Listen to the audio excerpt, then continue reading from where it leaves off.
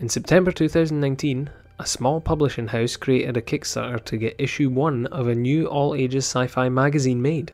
Now, 6 months later and 3 issues released, they're back and asking you once again to help support this adventure. Go to Kickstarter today and pledge on The Spark, the all-ages sci-fi comic magazine. Get issues 1 to 4 now and pre-order issues 5 to 8 today.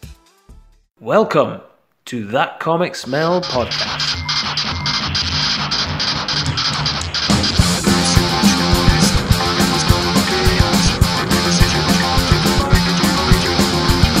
With your hosts, David Robertson, Fernando Pons, Mike Sadakat, and Tom Stewart.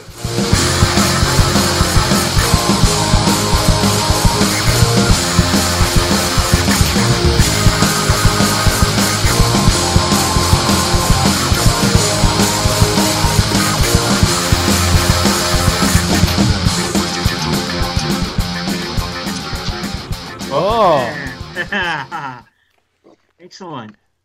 Yeah. I'm going to play with the view again. Speaker view. Let's see. Look at the back. Oh, there we go. Teen Titans X-Men. Look at that. Sweet. Funny they stuck Wolverine at the back, eh? Yes. You think they would have stuck him on the front, but no. Well, yeah, he wasn't quite that. He didn't reach that point of popularity when they make it. Oh, that's a good one. Well. That's a good one to have, Mike. If you like Walter Simonson, Yeah. this I is looked really good. I looked at some of the still pictures on the internet, like Google Images, and they had one where Wolverine and Raven are thinking about each other. And, he knows that she's nervous of him, and she knows he's been through some sort of like immense trauma in his past, so they're very sort of wary of each other. I think that was an interesting dynamic between the two of them. Oh, it's great. It's art-wise, it's fantastic. Mm-hmm. Yes. It's the inks by Terry nice. Austin are just awesome. Awesome. Jeez. Jeez, That's I don't some know if you nice... Is that eyes? Yeah, that's the wall. Oh, That's the wall of, how do they call it? Yeah, the wall where all the dead plots go and all the power goes there. That's what that Right. side always wants to get. It has appeared a few times in comics. that's a good double splash It's, page. It looks nice. Well, it's really good. It's awesome. And it's the classic lineup from the Teen Titans. So yeah, it's really good. Who's Really good. Is there anyone missing from the lineup that you would now sort of associate, or is it just the usual? No, I mean, You d- because you You get... didn't have Gambit or that yet. You didn't have like No, Gambit, Rogue. That's it.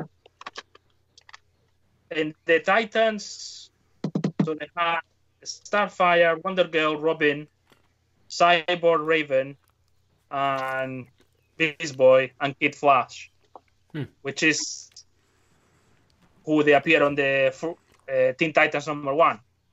And the X-Men, you go Cyclops, Storm, Nightcrawler, Colossus, Wolverine, Kitty Pryde, and then Phoenix is already dead, but there's a rebirth in this comic. Oh, nice. And that's common. But Phoenix already died. So yeah, it's really good. It's a good one.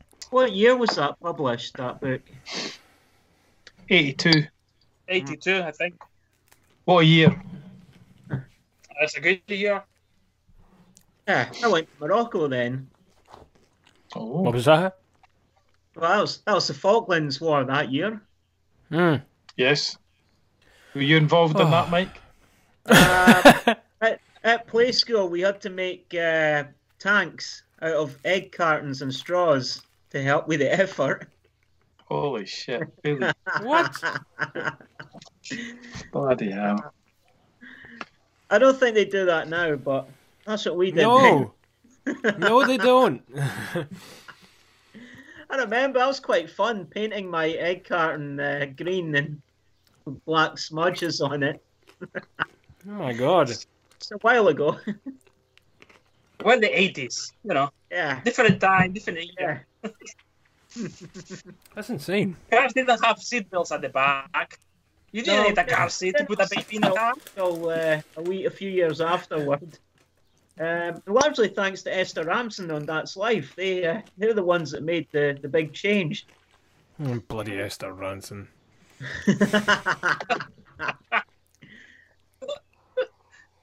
Yeah, that's life.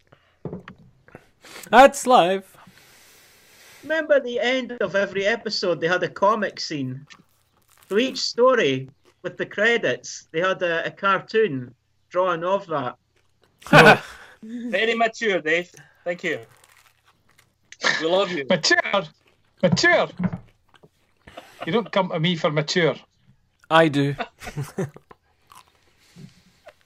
You I'm do. very disappointed. He's very disappointed. Oh, Dave, you're in trouble now. Oh no. The teacher doesn't like you. Teacher. Oh, look, it's changed now. That comic smell, 4 of 4 in the call. My computer's caught up. My Skype's realised what's happening. It's realised it's Okay, not now. 3 weeks ago. That's good. Hello, Dave. Nice, good to see you. How are you doing today? Yeah, caught up, yeah. Have you been busy? You were saying you Yeah. were busy. You've been I'm putting trying. together my next comic. I'm in the production phase. I'm formatting all the pages, putting them into files for the printer. So that's pretty... What's the word? I mean, it's like there's 8 stages to every bit, you know. Resize this, do that, change it to this, stick it in there, do that, blah, blah, blah. Oh, And if you get any one wrong, it all goes wrong, you know. And I've just got to do that 72 times. Time consuming. Yeah, but good, Yeah. you know. It's just another part of the process. So I've put this week aside to get that done. So I'm about 30 odd pages in of 72. So it's getting there. How how long would that take you normally?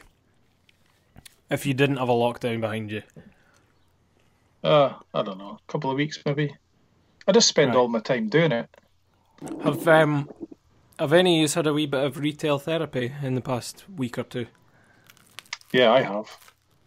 Yes, Have you? I'm still waiting on it arriving. me too. I was inspired to... I had 3 issues of the 1970s Warlock to get to complete the series. It was the earlier Gil Kane ones.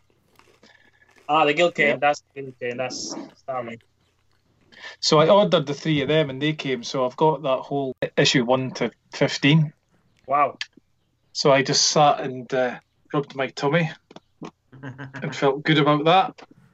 Very good. hmm What about you, Nando? What did you get? Well, I got the Space Knight that I was waiting Oh. for. They got lost Yeah. in the post. They went back to the book, the company that I bought them from. They kindly enough sent it back to me. So finally, I got them all. So I read them all those. So I enjoyed that very much. And the Yeah. Hulk ones that I show you as well, the 2 with the UFOs. Nice. So that was really good. So that was a good about 15, 20 comics by Bill Manlow and Sal Buscema. Mhm. So Yeah. really nice actually. I enjoyed that very much. Very nostalgic, you know. But They're like comfort food, aren't they? yeah. I think. So I have a few things coming, but they haven't arrived there. One of them is coming actually from Spain, and is Torpedo. Oh. 1936, Jordi Bernet, Mm. and Abouli, the writer. And it has, I think, if I'm correct, there's some Alex Toth in there as well. Mm. Oh. It's a massive volume, and it has Nice. the complete Torpedo, 1936. So it's Sweet. coming from Spain. So should arrive in the next week or two, hopefully. And I have on its way the last volume of League of Extraordinary Gentlemen. Nice. Oh, The last one. sweet. I bought it from Forbidden Planet. Have you read that yet? No. Amazon didn't have it. There was not available in Amazon. And in eBay it was Right. more expensive. That was the best place and price to get it. Mm, So yeah. So a few things coming. that's good. Well, I'm Very good. I'm waiting on a couple of things coming from eBay. I got those Jeffrey Brown ones that you saw in the photos. Also, a quite nice collection. Yeah, I've got a couple of his other ones coming, and I showed Dave yesterday. But I got a CD from James Kuchalka. Haha. So he's got 25 tracks of music. It's got a bonus DVD with it. And on the inside cover, it comes out to a comic. Little comic there you are. So it's really good. And it's full colour as well. It's lovely. Nice little colour comic. So yeah. So I got a couple of things coming in that respect, and I got Street Angel versus Ninja Tech by Jim Rugg and Brian Maruka.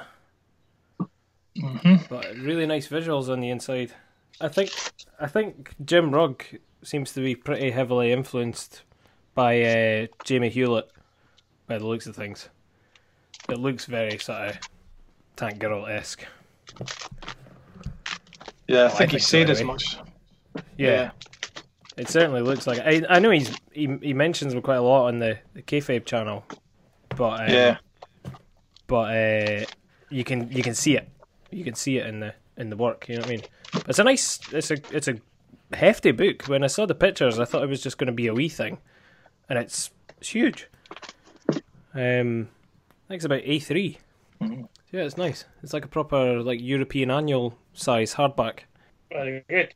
just a wee bit slightly bigger. But yeah, it's good. 2 Seeing seconds, as we're guys. showing stuff. Oh, So sorry. You've I was just actually gonna say- frozen on me. Oh, have I? Oh, that's alright. Yeah. So that's not. I'll just be 2 seconds. I'm just nipping downstairs. I'll be right back. All right. I'll just show my warlocks then. While we're at it, yeah. Yes. You can see them, yeah. So Look at there's that. the power of warlock. Number 1.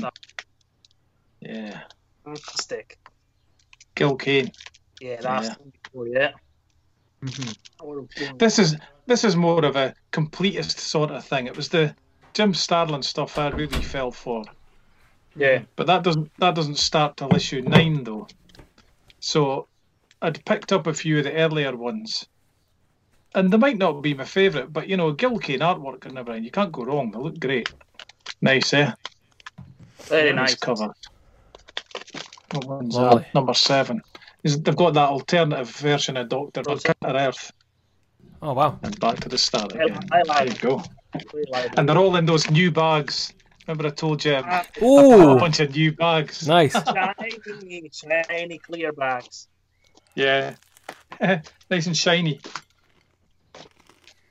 I'd held off doing it, spending money on bags for decades, to be honest. But then I thought, these have been in the same bags since the mid 1980s, you know, a lot of them. They could really do with getting changed. So there you have it. Did you go bin diving to go get the old ones out and get the paperbacks in them?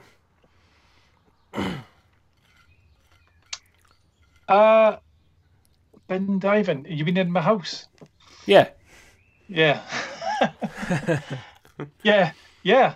Actually, I've got a bunch of paperback books in the bags now, so you know it's good fun. Nice. Yeah, cool. Mike, you had the buying urge. I've only had one comic-related thing in the past couple of months, and that was the soundtrack to Gundam Wing. Oh, nice. Interestingly, it came from the USA, and I think that may have something to do with the fact that the series was far more popular in America than what it was in Japan. Yeah. But it's a really good series. If you remember the cartoon series and you remember the orchestra music that was in the background, some of it pretty high octane as well. There's only 2 actual singing songs, both of them in Japanese, and most of it's just the music, and it's very good to listen to when you're drawing away. So I do recommend it. You'll certainly be blasting through some pages if you're listening to Gundam Wing music. Yeah, that's why I won't listen to it when I'm driving, just in case it has that sort of G-force effect to it. Oh, you'll be coming over here when we're able to get the meetings on again, and I'll be like, right, shove Gundam Wing on, I'll see you in 2 minutes. Yeah, speaking of G-force, I have the soundtrack to Battle of the Planets, Gatchaman. That's an interesting one because I got that years ago. One CD is the Hanna-Barbera Orchestra, and the other CD is the original Japanese score. It's another one where some of the sounds you probably don't want to be driving when you're listening to them because your car might take off. Brilliant. That theme is burned into my mind from decades ago on TV, you know. I can hear it right now. That's the way it goes, isn't it? Is that a dare to play it? I just sung it, so... That's it. It was the best rendition. So, weird and surreal comics. Yeah. Surreal. Who gave you the topic? I know. We're meant to...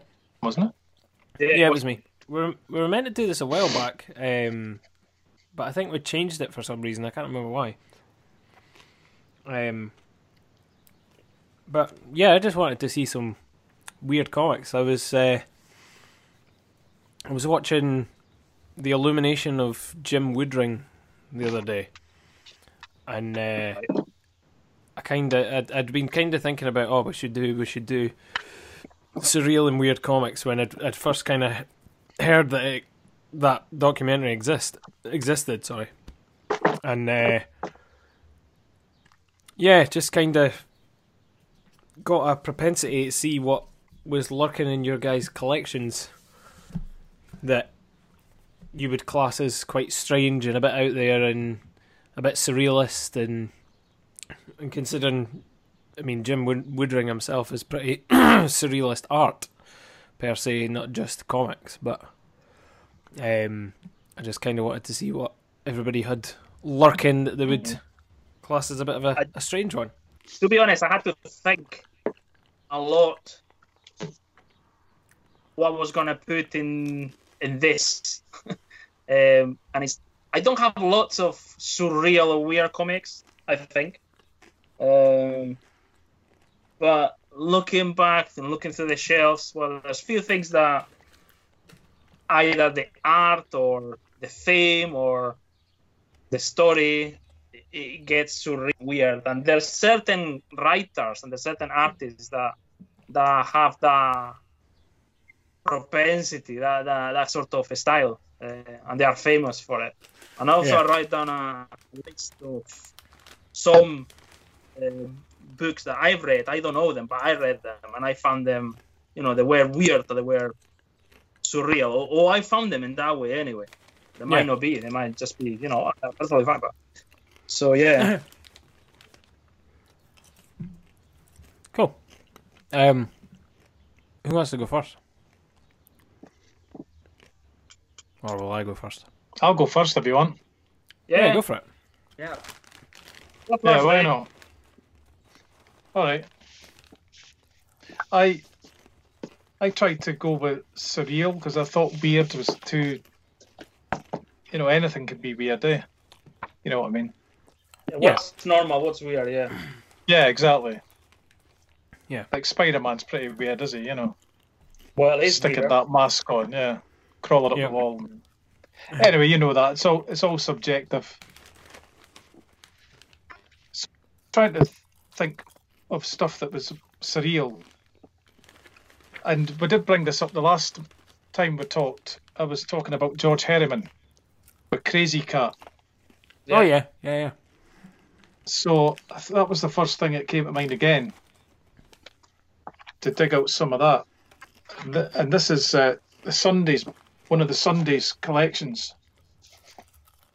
So I'll try and show you some of it. Don't know if you can see that at all. These are all black and white in this collection. And again, it's all the changing landscapes in the background, the change in characters, the language, which is quite doesn't work if you read it out loud. You have to read it in your head. I said all this the last time, Yeah. but that's a good collection of the Sundays. And the book itself was designed by Chris Ware, I think. That's what it looks like. Yeah, Chris Ware designed these books. Oh, nice.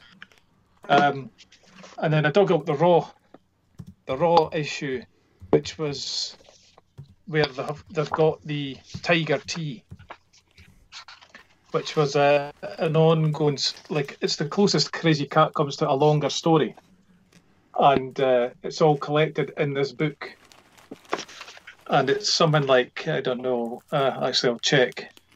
Yeah, 30. It's a 32-page complete story of Crazy Cat. And it grabbed me. This is what sold Crazy Cat to me. I've seen Tiger Tea in its own little book as well, a Crazy Cat book, more recently.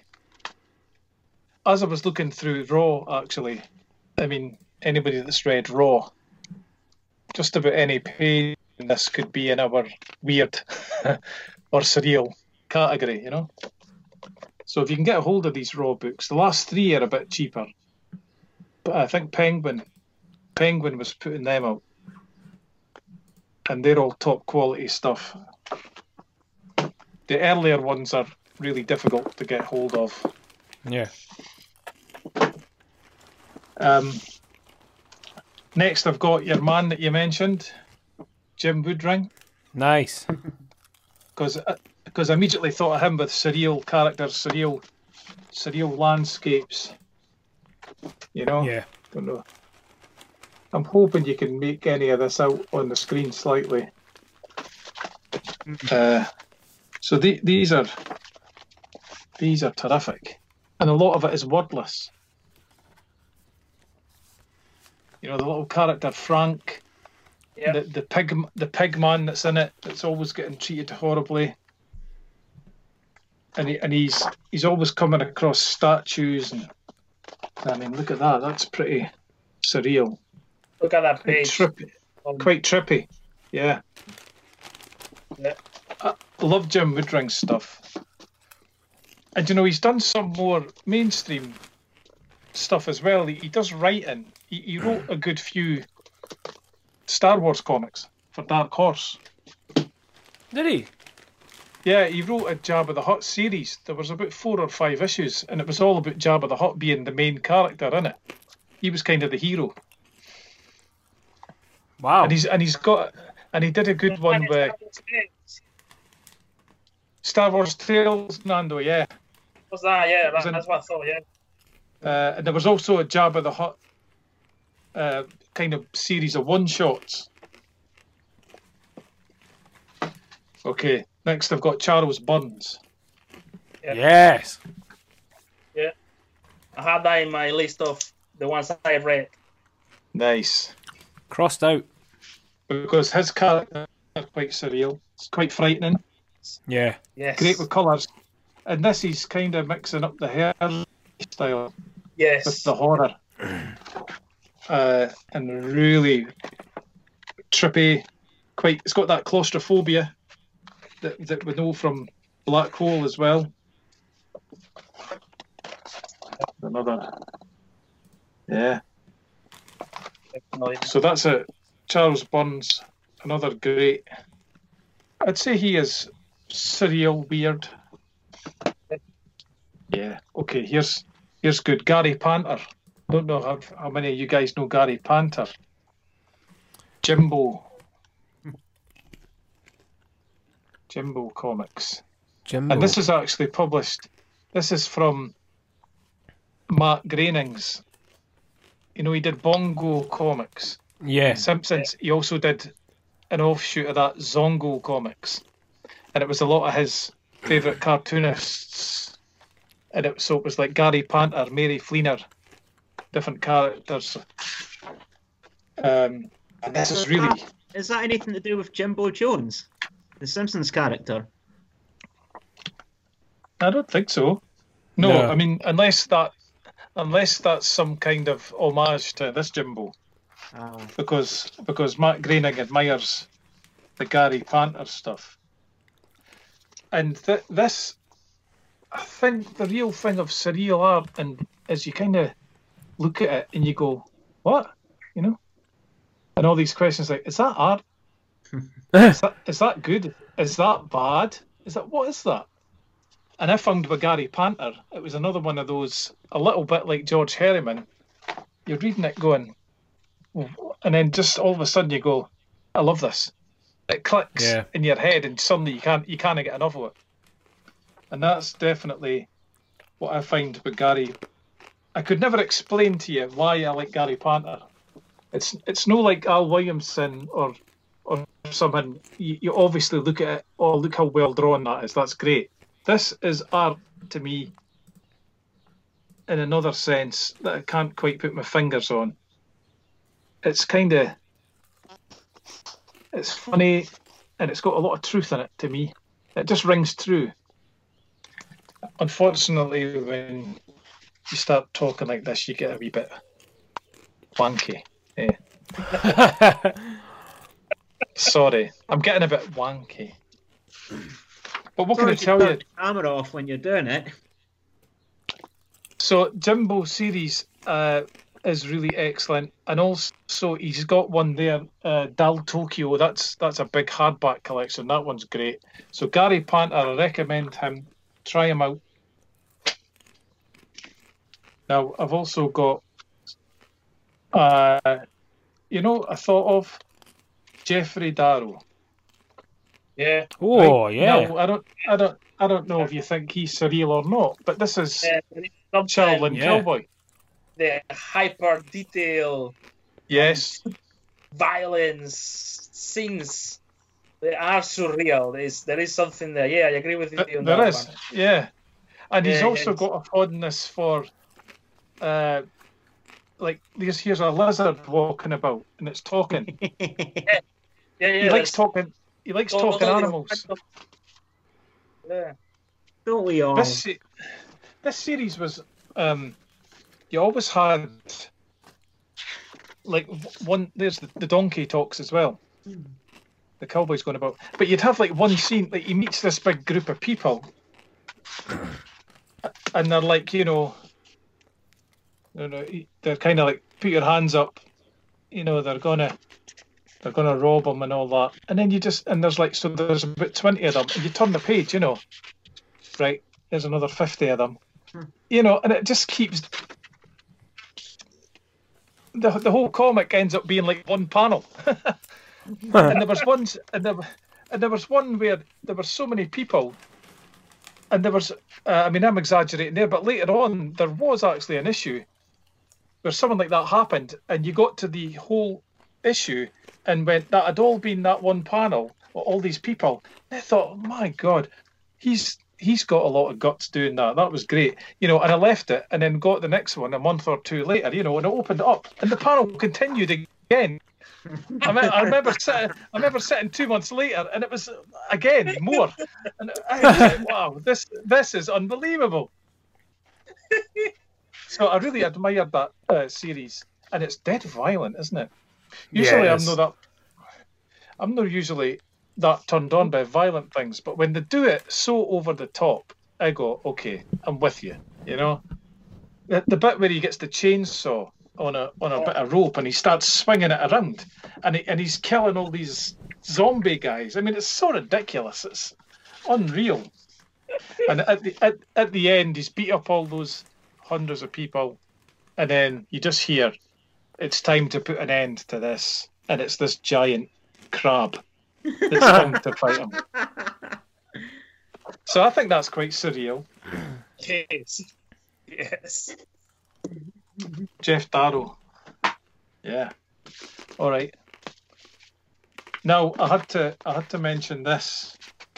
You might recognise this. To me, this is surreal. The Strange Worlds of Doctor Strange. All those dimensions and Steve Ditko. Yes, brilliant. So this was a reprint. Strange Tales. Nice. To me, that's what I thought. I mean, that's one of the great things with Ditko's Doctor Strange. All these incredible characters and other planets, other realities. Yeah. Last Christmas, I got that. Yeah, here we go. Nice. Jeez. Now, what is that? Is that the collection? Yeah, that's the one that they did. Oh, wow, look at that. They did a collection with some of the most famous Ditko work for Marvel. So they put that, they put some Strange Tales, they put some Spider-Man, and they also have some short, amazing fantasy stories. Oh, other ones, yeah. Again. Oh, yeah, good. Love that. There's another one. There. I like that. It says adult. Yes. Oh. Amazing adult fantasy. Oh. Got these pictures in it by any chance? Not safe for work. So, and even here, even in the next page, it says adult fantasy. Yeah. You know, the first panel. So yeah. But yeah, Steve Ditko, definitely. Doctor Strange is just mental. It was very psycho at that time. And it's really excellent, though. I got the collection of that. You know, those £10 hardback. There was a Doctor Strange one that was that whole tale where he's kind of trapped, and you see him going through all the dimensions and everything for the whole story. I sat and read all that. That was excellent. Yeah. Okay, that's Ditko. This is Chester Brown, Ed the Happy Clown. Oh. No, this is you know this. This is from Yummy Fur. This is reprints of Yummy Fur. And it's really far out as well. Yeah. And there's a lot of dimension hopping and going through different tunnels to get to different realities, and it's really strange and quite rude. Ronald Reagan's face is on one of the characters' penis. That's his secret. That sounds like my Spitting Image book. Yeah, did they do that? They have Ronald Reagan flashing it. They have in this. There's a character that's got that, and then there's another character that's got like a dimension to other realities up his ass. And as you're reading it, there's a certain point where Ronald Reagan has to go to this other dimension.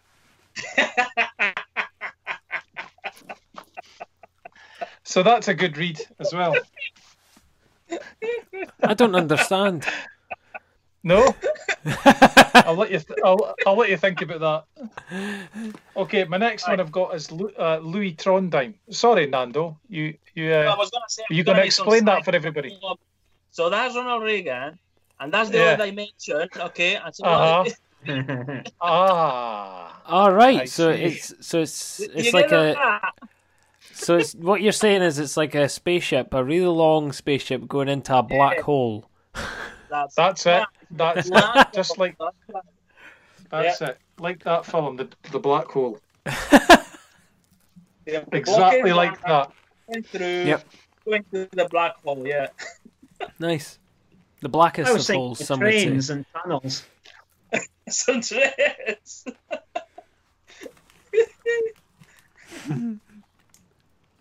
Okay, here's my next one I've dug up. This Louis is Louis Trondheim. Trondheim. Yeah. Alien. I'm not sure how you would pronounce it exactly. It's Alieeen. Okay.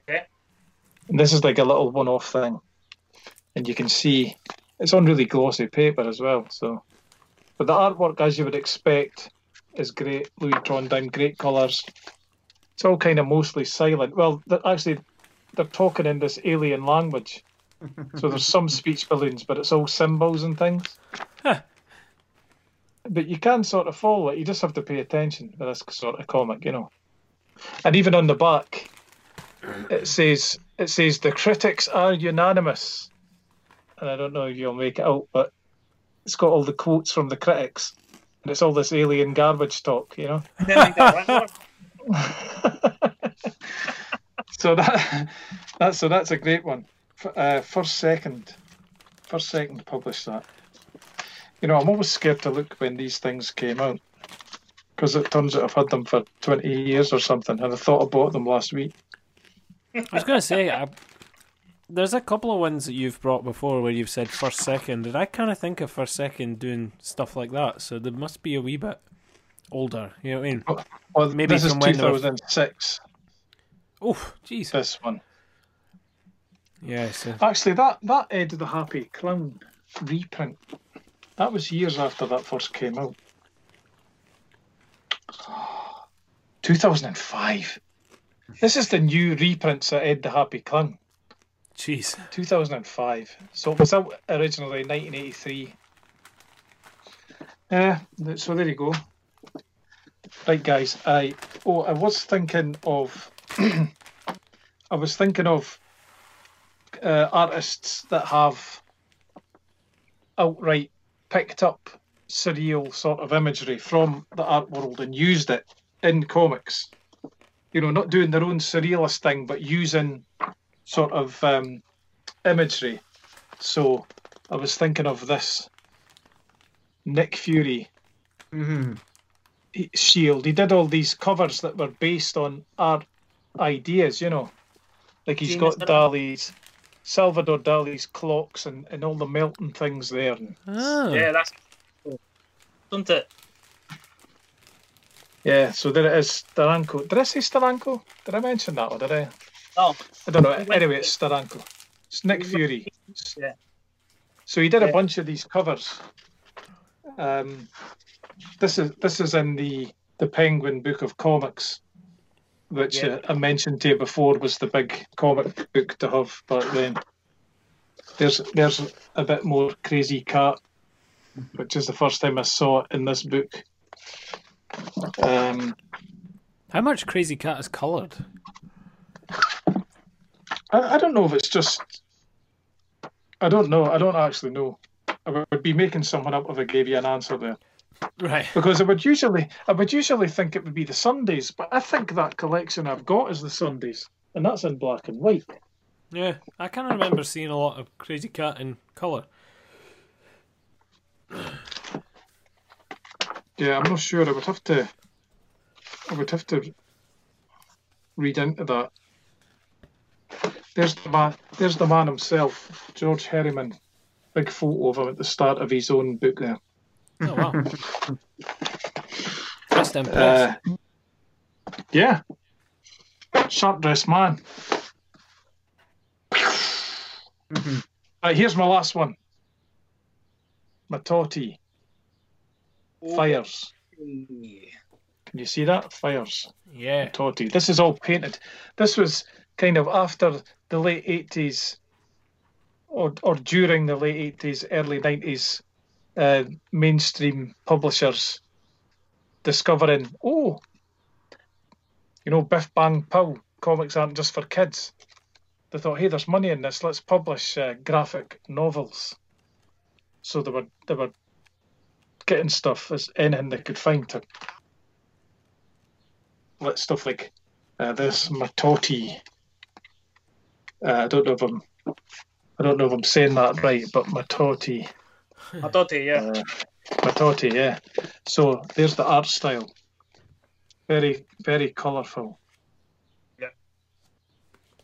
And I don't know, some of the storytelling's a bit. I don't know if it's all that. I think it's selling itself on the art. I would say this. That's just my take on it. I don't think the writing was all that sophisticated. Maybe you'd disagree if you read it. No, it's not Matoti. Well, what I've seen on Matoti is from like the 80s.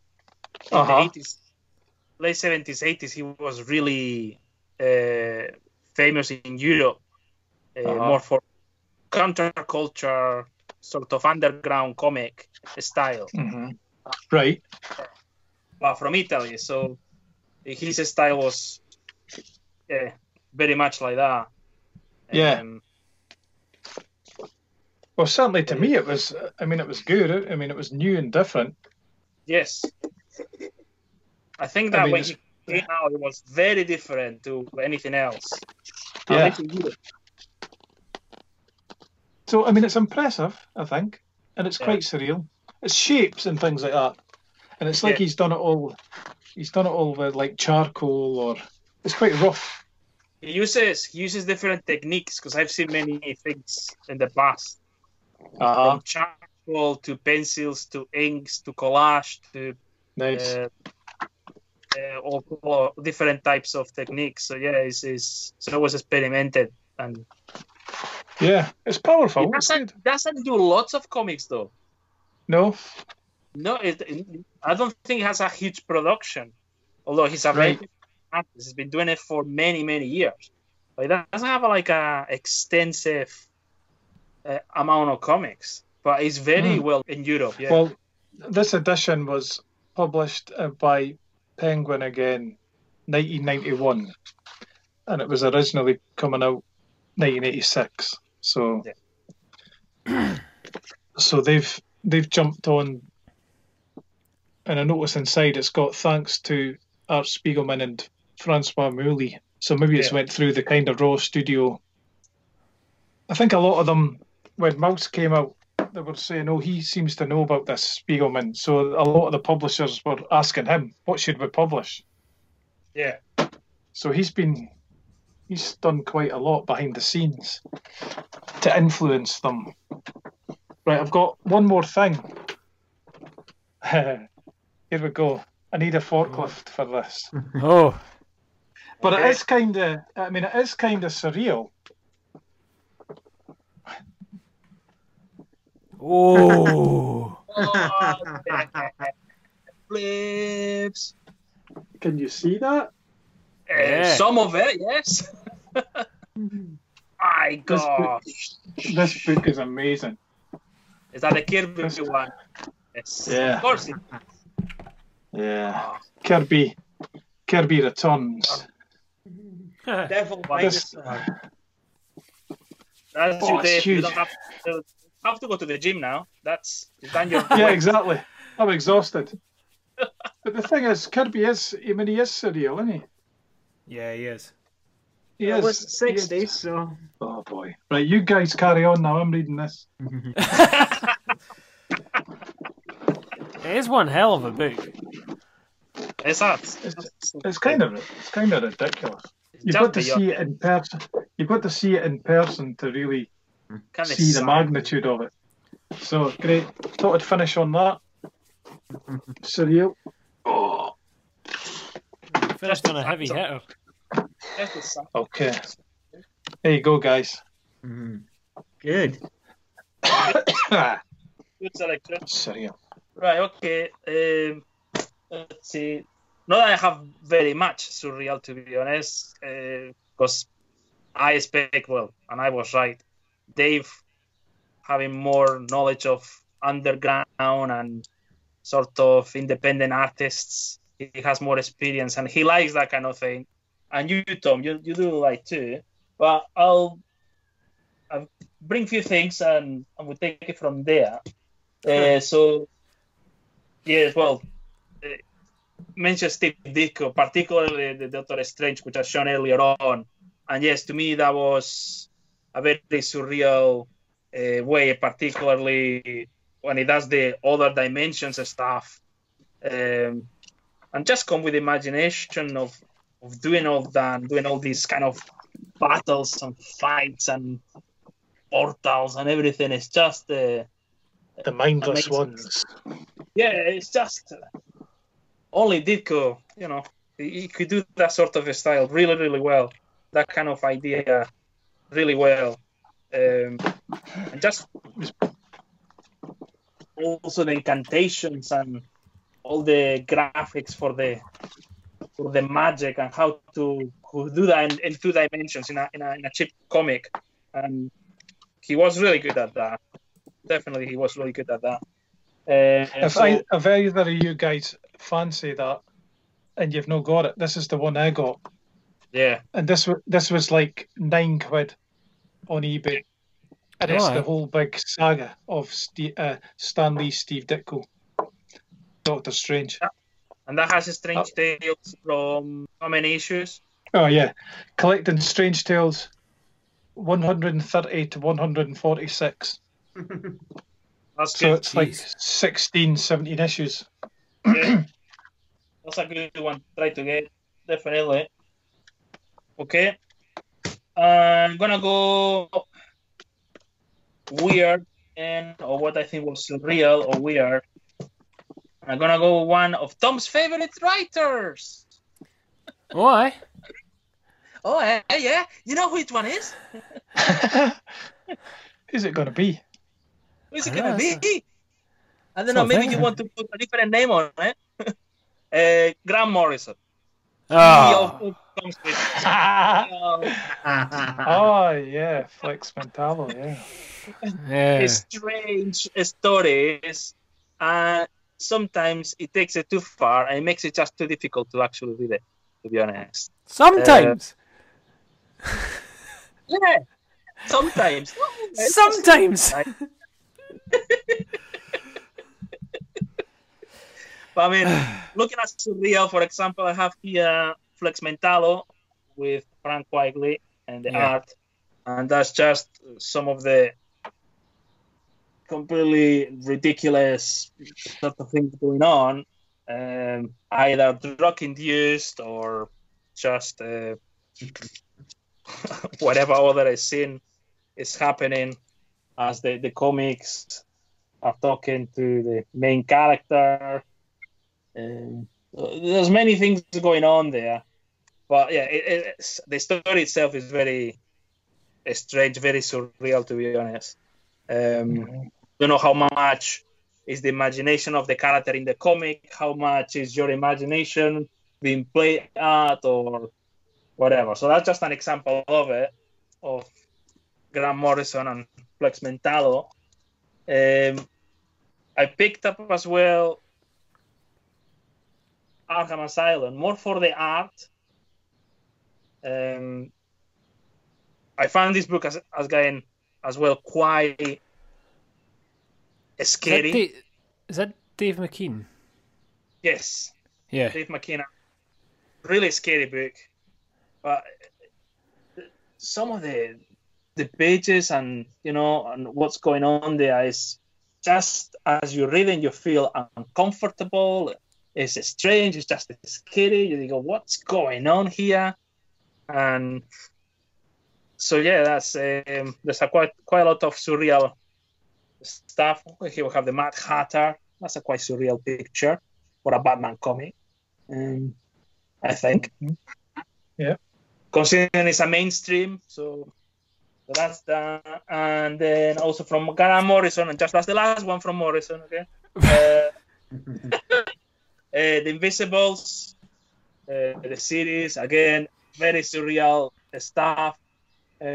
What's fantasy? What's a past, what's the future, what's happening in all the different artists. Even the covers are, they are surreal itself. So I thought, from mainstream, they are not your kind of normal comics or something standard, as would say. Mm-hmm. And from Marvel, also, which you mentioned here, Dave. But I thought, I need to mention this as well. This is from the 70s. This is Warlock. Jim Stanley was very, at that time, that was quite graphics and stories going on. And it's just... Yeah, that's great. Love it. This guy is quite Ditko, isn't it, as well? Yeah, he was experimenting, and you get elements of... Yeah, there's a lot of Ditko on it, as you were saying. And how, with the magus and there's a lot of popular culture and New Age religion elements and hippie culture and underground and all introduced, but even the fights and the battles are quite psychedelic, and you could say surreal. That was not what you would expect in a Marvel comic, but it's a Marvel comic, and Marvel published them at that time, and it was quite successful when it came out. But that's a great collection. If you like that's another one of those collections that I've got all the comics, but the book collection looks great. So I've said this before. I'm sitting going, "Oh, that book! I want that book. It looks great." But then the other half is going, "But I've got it all. I'm not, I struggle." The only thing about the collection, it's not such a problem now, but in the past, when digital color were not that good, some of the collection are not that great. This one is actually good. It's very respectful to the original color-wise. It looks nice. And the reproduction and even the type of paper they use is taken into consideration as well. So it's one of those things. Sometimes you have to be careful with the collections. It's not such a problem now. Older editions, yes. Did you read that stuff, Mike? I know Tom did, I think. With Adam Warlock in the Thanos, the Thanos versus the Avengers. Basically, the first half was a combination of Adam Warlock and Captain Marvel trying to suss out what on earth is going on. And a lot of it came from exactly that storyline with the Magi. And you see Adam Warlock going back in his mind, trying to find memories as to what's happened, and you see it as a sort of psychedelic picture. You've read newer installments in this with these characters. Yeah. Then. Yeah. Yeah. Okay. But I have flicked through the older one, and that is on my list to get, because I want to start from Adam Warlock at the very beginning to see how he got to that position. How on earth did he know Thanos? How on earth did Magi appear? So it's like when how we mentioned Dragon Ball Z.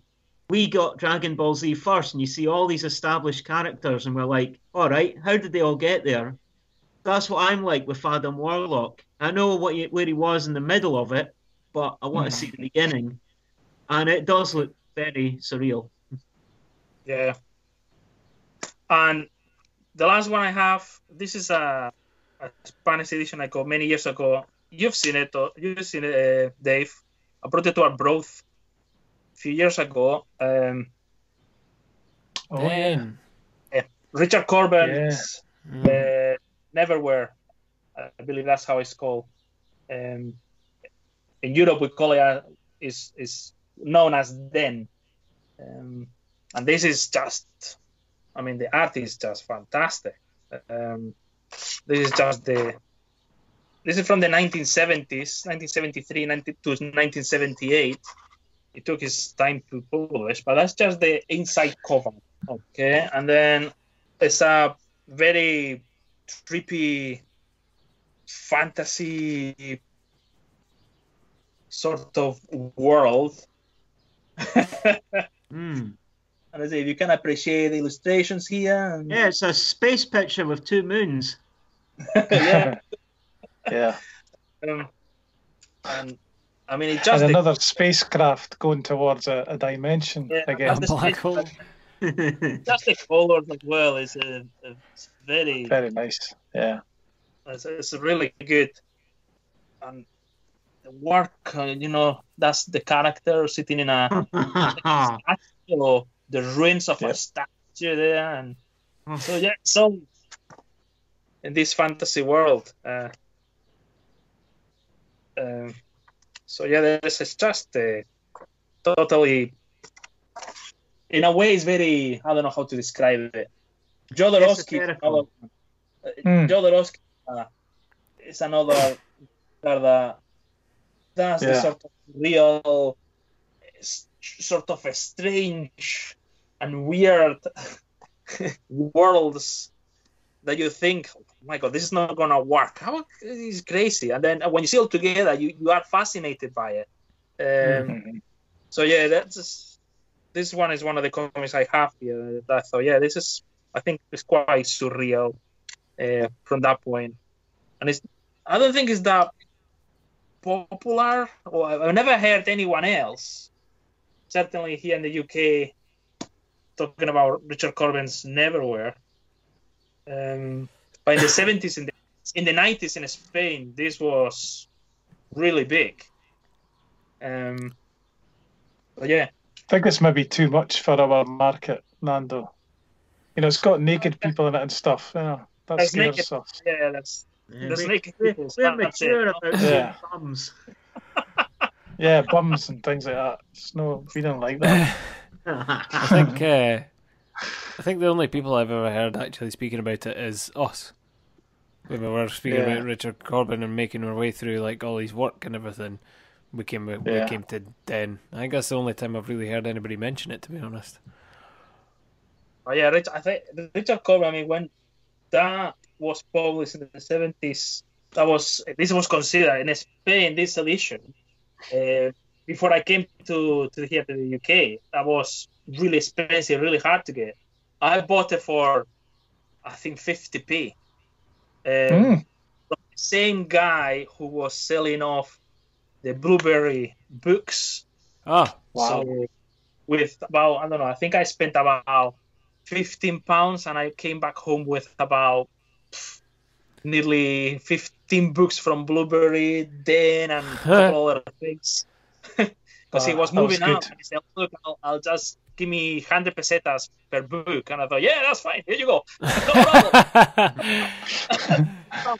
My friend Tony was going, you don't know what you got there. That's the bargain of the century. Because he was telling me, oh, get this one and get this one and get this one. Because he knew Blueberry more than me at that time. It was, well, that was some shopping I did that day. That was incredible. So yeah, that was Richard Corbin, Neverwhere. And then I wrote down a few names and a few comics I've read either previously or via the Angus libraries, courtesy of Mr. Robertson there.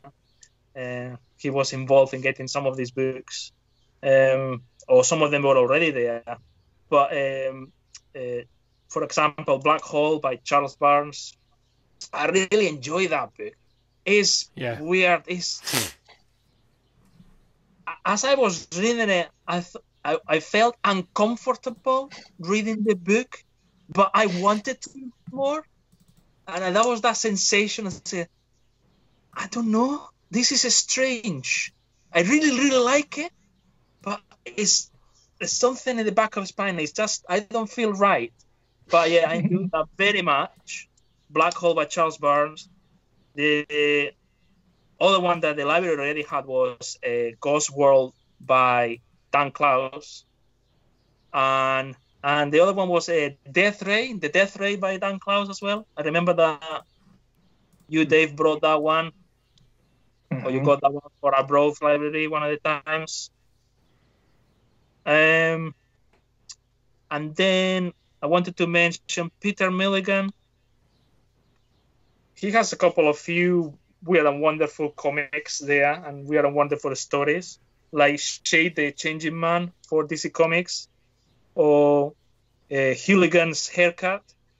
I think he did that as well. That's another one of his weird and wonderful stories, kind of wacky. And the last one I want to mention is a French artist called Drulet, and he did Lone Sloan, which is a kind of a space fantasy series, extremely Art Deco sort of drawn and decorated. I don't have it here, but truly that's another one that is very surreal style in his illustrations. So truly he was very much super. It would take ages to do all this stuff and all these kind of extremely decorated little details, all the textures and everything. That's just a page of his albums. And okay, it's a much bigger size, but just to go on the effort to fill all these freaking gaps and textures and patterns, it's just mental. This was a good one, Nando, or I don't know if any of you saw this book from the 70s. No. This has got Drulet in it as well. Ah. Yeah. It's got Mobius in it. Richard Corbin, Robert Crumb, Frank Bellamy, Dan Dare. That's a great book for me. That's yeah, Will Eisner. So many there. That's fantastic. Harvey Kurtzman, Barry Windsor Smith, Wally Wood, Victor Moscoso. Great book. I think he got it for like 10 quid or something. Fantastic. I'll look for the Drulet stuff. Yeah, have a look. Because usually it's always that sort of a style. Certainly in Lone Sloan, he was very fantasy, hyper detailed. Yeah. Very trippy. Yeah. Similar to what you showed. Yeah, he's working there with the structures and yeah. This is a great book. I'll bring this along next time we meet up. There's like a double spread. Yeah, that's yeah. That's very much his. Yeah. Oh yeah. It's hard to resist this stuff. It's great. Really impressive. Yeah. The European sci-fi stuff. It's even got a nice back cover, that book. Mobius. Yeah. Yeah. Quite good. Reminds me a bit of heavy metal. Yeah. They would Metal. publish some of this. Heavy Metal was the American version of the Metal Around, which all these artists published on. Corbin, Drulet, Moebius, all of them did the stuff in Metal Land, and then eventually there was an American version of Heavy Metal. Masters of Comic Book Art. Very good. Great book, that one, Dave. That's quite early for a nice book like this. Mm. And it's not, it's not begging you to take it seriously or anything. It's just saying, we've got all this great stuff. That's the kind of book you want, Yes. It's not trying to convince you. That you can discover some masters of science fiction, because all of that, they certainly are very good in science fiction. Just whilst you mentioned the library quickly there, I just remembered I was trying to find the picture there of a book that you pointed me to, Nando, about strange comics, The Leather Nun and Other Incredibly Strange Comics. Yes. That was one that the library got, yes. Yeah. But that's the one. Oh, there we go. There you go. Yeah, Paul Yeah. Griffith put this So that's together. a book about. Yeah, that was it. that's the one. Yeah. Yeah. Incredibly strange comics. Yeah, but yeah, that book was really good actually. Really Yeah, good. that's forgot about that one. Yeah, Yeah, kind of relation of weird and wonderful ones. it was just when you mentioned the library there. I thought I'm sure I've got something from the library that Nando suggested. Well, from the library, me being me, and Dave always suggesting, there's this and there's that and there's the next thing, and I said, yeah, I'll read them. Just bring it on. I'll give it a go. Some of them I like more than others, but yeah, I discover many things, and so yeah, that's read more comics. Yeah, that's what we need to. Absolutely. Happy Well, for that.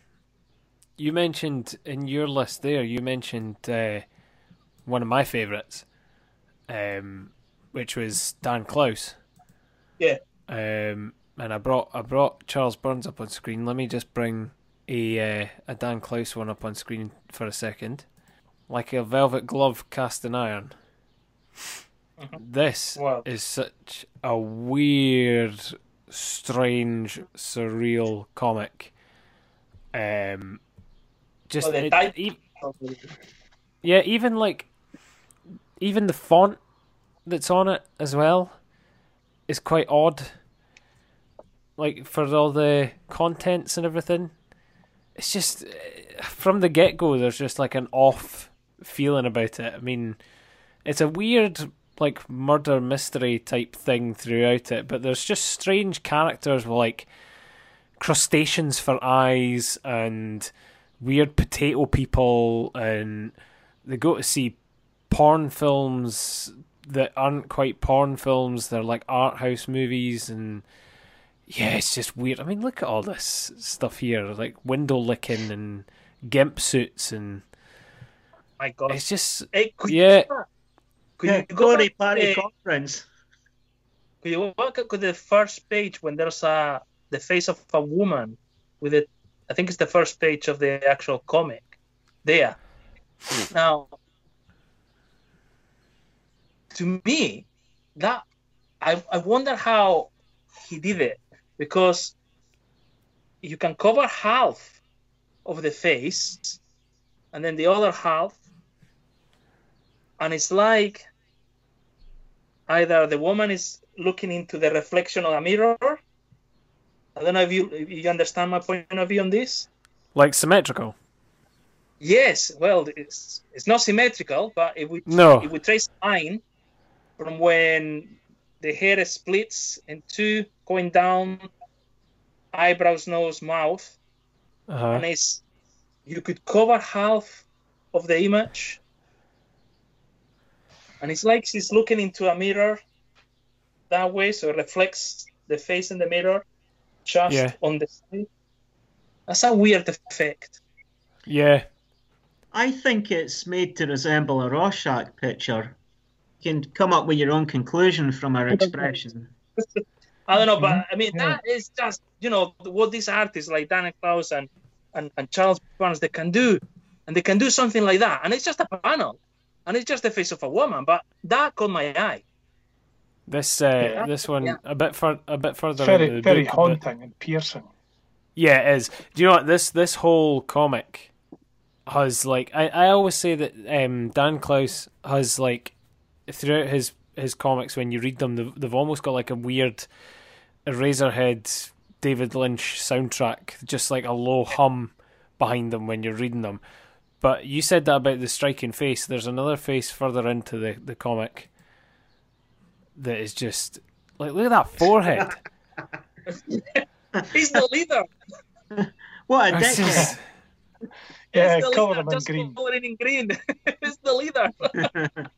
But he does that. He does that face. He does that face periodically throughout the comic. So here's another one. He does like the reflection face thing periodically, like one like that, the weird potato face. Hans Moleman. There's like a character with some hair implants and stuff, and yeah, it's a really, really strange one. But I love it. I totally love it. There is like a weird murder mystery throughout this one, but it's also just laced with the oddest things ever, and like I'm sure if I remember rightly, there's characters like lose limbs and just gain like weird things in their place, and you know there's people following folk through windows, and they've got like weird agents and stuff that go after them, and yeah, it's so strange, but I love it, and the artwork's quite odd for Clowes, I think. If you look at it compared to his sort of other stuff, which might add, like say, David Boring. It's funny I landed on this page. Ah. Nice.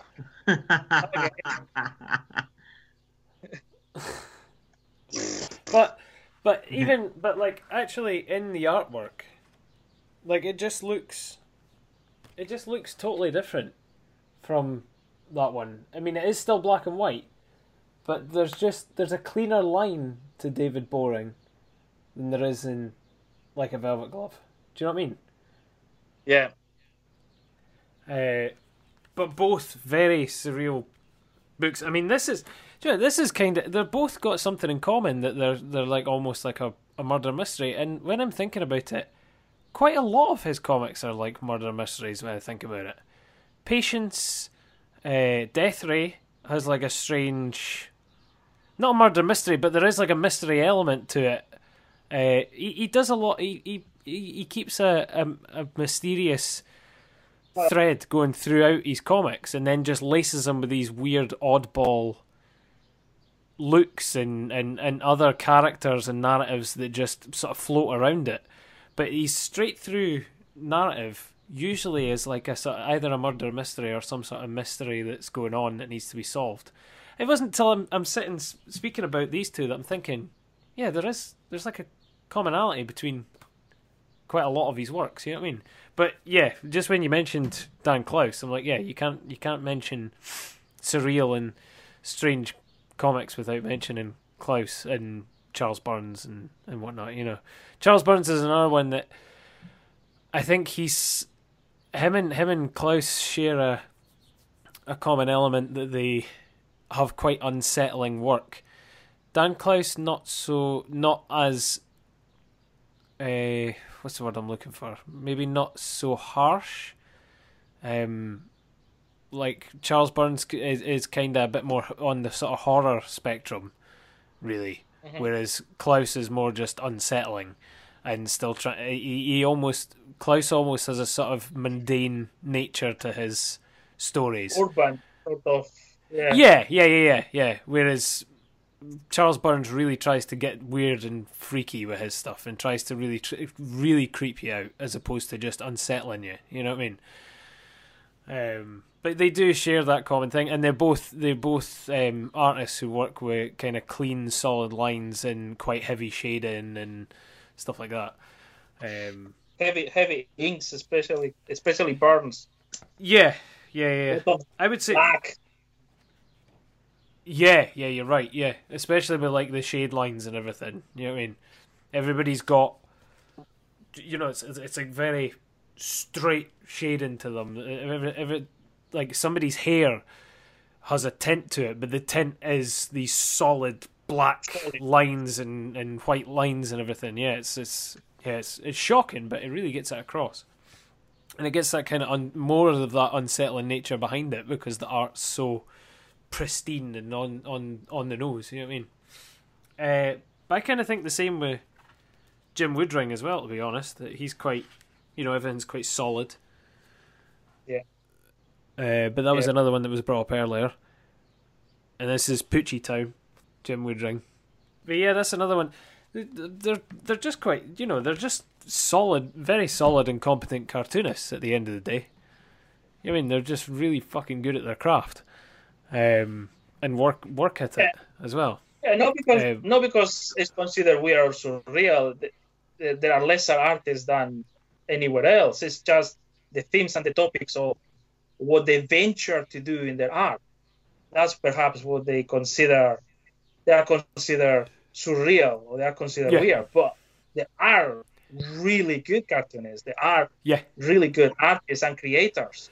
They might not be as commercial, but they believe in what they think they're doing right, and they work with that, and you look through their careers and their comics, and there is a style that they have created for themselves, and perhaps they've been influenced by other people, but they've created this style. They are recognized by it, and they're recognized by the type of comics they make.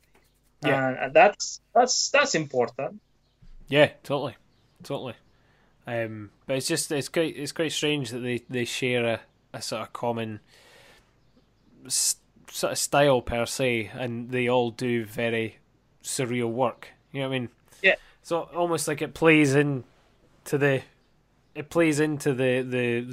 well, not genre, but you know what I mean, that kind of, that way of working, that way of storytelling.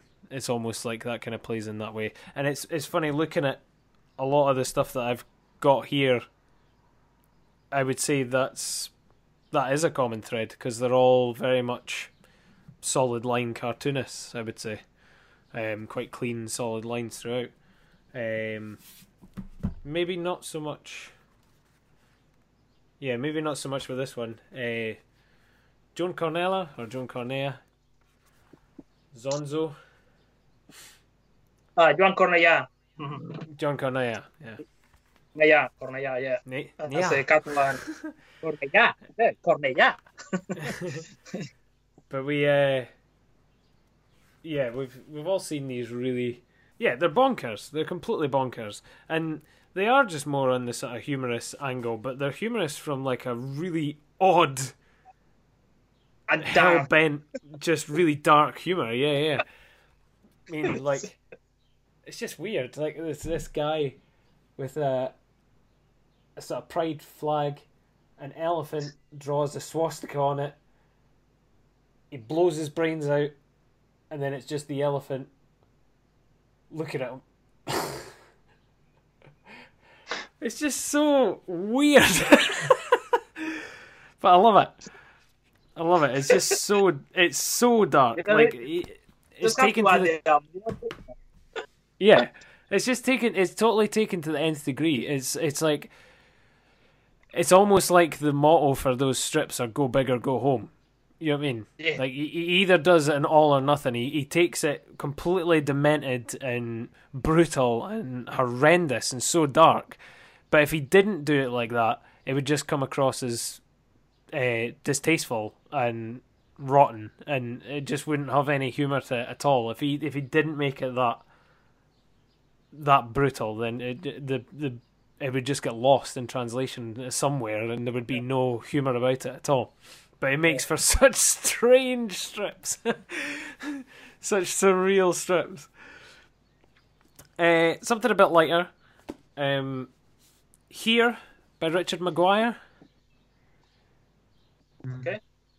I think this was in Dundee Library, actually. I'm not too sure. That's where I saw it. Yes, it says on the inside cover. I'll read it out because it's better than what I would explain. Richard Maguire's Here is the story of a corner of a room and of the events that have occurred in that space over the course of hundreds of thousands of years. So it does one little corner of a room. It shows you one little corner of a room, and then as it goes throughout the book, it'll show you that corner of the room in different moments in time. So here's 1637, and there's just like woods, and then 1763, and it's somebody chopping down some of the woods in there, and then 1989. But that's all that one corner of that room, just at totally different 100-year periods. You know what I mean? And it goes that way throughout the book. There is actually narrative points because there's little squares that they'll play throughout. So say it was like 1989 and they're having a discussion. Later on in the book, it might do 1989 again, and it's showing them like having the funeral for the people that were talking or something like that. You know what I mean?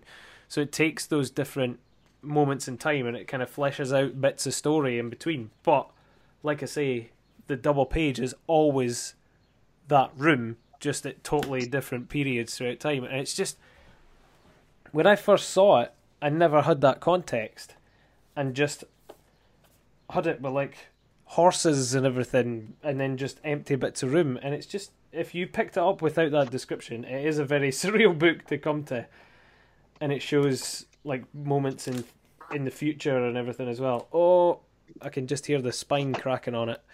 Ugh.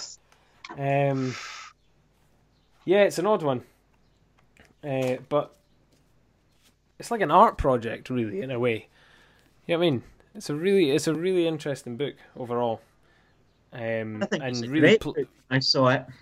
Yeah, it really plays with the form and stuff as well, and shows you a kind of new, well, kind of a different approach to doing a comic. You know what I mean? Mm-hmm. I can't sit here without mentioning John Tucker. John's work is always a bit out there. He has really interesting stories. Kind of plays with the form a wee bit as well, where he's got like picture books with dialogue, and doesn't necessarily always do it straight up like speech bubbles or panels or anything. But there's always just a sort of surreal nature to his stories. They've always got some sort of weird, inconceivable plot line that goes through them that's real but not. And he does stories about, you know, lighthouses that are covered in pubes, and skeletons getting into clubs in hell. Stories about odd towns that have a whole workforce of bald people that go and see dolls, and a religion that is manifested around a man that goes doubly bald throughout his life, so he goes like see-through brain head, and you know what I mean, it's just unbelievable. And he just absolutely churns them out as well. But I love John's work. I mean, John's a good guy. He's always a really big supporter of the podcast and stuff. But he's also just a really competent artist. Does beautiful work. He does some terrifying stories as well. But like I say, it's another one that does very solid black lines to his stuff, and has a very sort of cartoonist, illustrative style. You know what I mean? Really nice. I like it. But yeah, like I say, when I'm listing off the plot lines to the stories, you know what I mean? It's just heavily surreal. Another one would be Todd Oliver, that does these strips that are just very much in the nature of kind of a mixture between John Tucker and Joan Cornea, actually. Just quite odd stories about rocks as ninjas and worm people that go through post boxes and get covered in shite, and just really strange stuff. Any? But yeah. But he's got specifically he's got a load of different ones. He does a series, kind of like a one-man anthology type thing, called Boxes, and he's got a character off of that, Smedley the Worm Man, that he's done into a comic as well. But the one in particular that I would say is probably his most surreal work is called Not Your Cup of Tea. And it actually has in the bottom a collection of comics you probably won't like.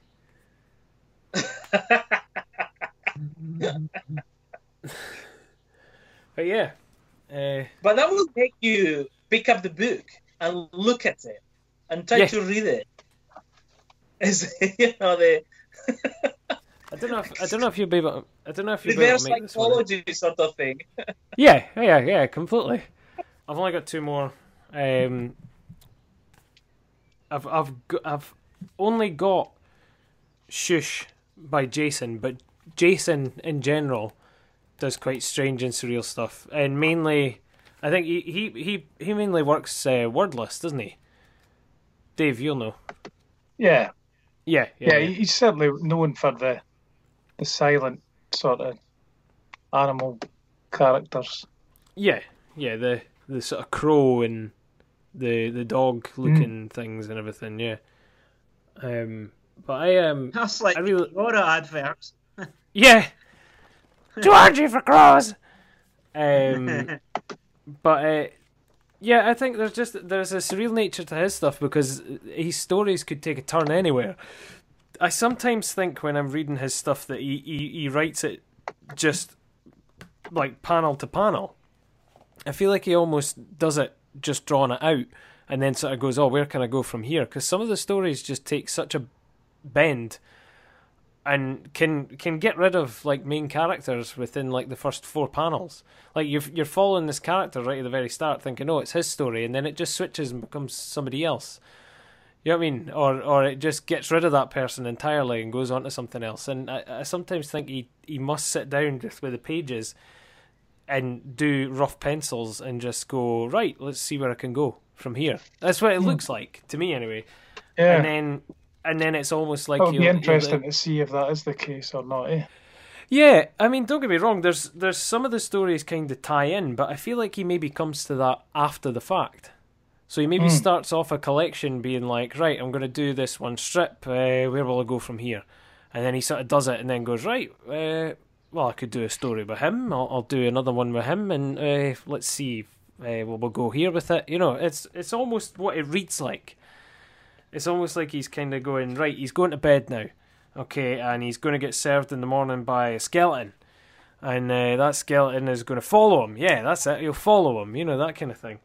It's just, it's odd. But I don't know. Maybe that's the way he wants you to read it, so that when it gets to the end and gets to kind of some sort of reveal, you're almost caught off guard. You know what I mean? Yeah. But yeah, it's good. I think a lot of wordless stuff sometimes can almost be interpreted as a bit surreal or strange, just purely on the basis that you've not got any sort of words guiding you in any way, shape, or form. You're having to purely rely on the visuals, and you're almost left guessing from panel to panel, page to page, sort of thing, until you get to the end. So in a way, until you get to that kind of wrap up, you are left in a sort of surreal state as you're reading them. You know what I mean? Yeah, that's a good point. Just the very fact that it's not got words telling you what's going on. Yeah, I mean, You can sometimes interpret that as being surreal. yeah, sometimes you can pick up from what a character's saying, or some sort of dialogue that's coming in between, from, I don't know, maybe like a narrative box or a narrator box or something like that. You can tell kind of where the story's going to go, but if you've not got that, you never know. You know what I mean? If you've not got any of that going, I mean, the next panel you could turn over the page and a fucking meteor's hitting them out of nowhere or something like that, you know? Yeah, I really appreciate the sort of silent form for its almost strange surrealism in a way. I was thinking of Bob Turner when I thought about them as well, actually, with his like FLD and the Death Rattle, DTH, RTL. By that way, yeah. Yeah, and like we didn't really know what was going on with them for the first wee while. You know, it was like a game with death and Death Rattle 1, 2, and 3, but we didn't know where it was going to go. We didn't know what was happening. He had pages with 34 panels on them and big, massive, almost like diagrams and stuff of inside buildings and all this kind of stuff. You know, you didn't know what was going to happen next. My last one is Goat Herded by Charles Fried. This was very strange, just purely on the basis that you could have went fucking anywhere with it. It was just so weird. I mean, there's things left up to interpretation of, is it to do with birth and death of humanity. I mean, there's a goat with a wait a minute. There's a goat with a flower strapped to its head at one point. There's naked people floating about that come out of that are birthed from cubes that explode. There's weird horned devils and creatures and stuff. I mean, the colours change from more sort of muted pastels to very sort of striking, really dark colours and strange sort of muddled, almost like burnt orange, like the Rockies and stuff like that in between there. Wait a minute, there's like pictures of big demons and shit like that. Like, there's no... I've still never figured out what's going on in this. And it all just kind of wraps up with a weird, mundane, like two kids standing on a bridge watching it, and it's so weird. But I actually think I appreciate it more because I haven't quite figured out what's going on with it yet. There's no explanation. There's no, once you've finished this, go back and read it again and you'll finally get it. No, if I go back and read that again, I come to almost the same conclusion of, what? Or what? Yeah. But it's great. Wait a second, that's not a goat. That's a horse. Yeah. Wait a minute, where is it? Where is it? Is it? Yeah. The plant starts talking to him. It says, "Strap me onto this goat's head and make sure it doesn't eat me too." And then he just straps onto his head. I mean, what the fuck? Yeah. It's just, Why not? You're a goat now. That's my body now. My noodles in the flour. Like, just so strange. I think you spoke about that before, David. Like, those lines really caught you off guard when you were reading it as well. You were like, "What? What is this?" Yeah. I do remember that comic. It was strange. Yeah. Go after dead, wasn't it? Oh yeah, Gother dead. Yeah. It took for you to point out that it was goat herded for me to go, oh yeah. It was like Charles Burns. I called it Z'd out. And you were like, no, it's crossed out. I'm like, oh fuck, yeah. Well, Right, maybe it is the... Mike, you're sitting there I didn't silent, see dude. a single thing you held up there, Tom. Oh, did you not? Oh. I'll tell you what, though, I did, when you were talking about Here, that was originally in, the Raw, the ones I mentioned, there was 3 of these Penguin Raw books. Uh-huh. And Richard Maguire Here was a 6-page segment in one of them. Really? Yeah, and that's what it was for years. And so it was all, and it was the same idea. It's just done over 6 pages. What? And that's it. And then 20 years later, this massive volume of it came out, coloured and everything. Exact same idea, just expanded. Oh, so that was an odd one. And it came out and was really, it got a lot of recognition critically. It and did, it was in, yeah, like, it really did. It was in The Guardian, and all these people were like, this amazing comic, It was in it was in like straight away as well. As soon as that hit the shelves, it was like, oh, this is, genius, blah, blah, blah, which it was quite a weird one. It got picked up really quickly. Yeah. Had you never heard of it then, Nando? Sorry? Had you never heard of it then, before now? Of what? Of Richard Maguire Here. No. Yeah, that's... Oh, Dave, you've blown my mind with that, mate. That was an unusual one.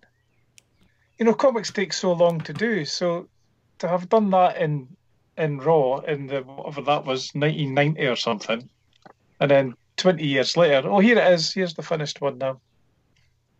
I mean, I don't remember knowing that he was away doing an expanded version of that 6-page thing. I remember it just appearing and going, wait a minute, isn't that thing he did 20 years ago? And it's always slightly out of sync, isn't it? Because you're mainstream media and people are all like, this incredible new thing, this new idea. And you're like, that was 20 years ago. Yeah. It reminds me a bit of when the first Sam Raimi Spider-Man film came out. And that was a big hit, as you will know and remember.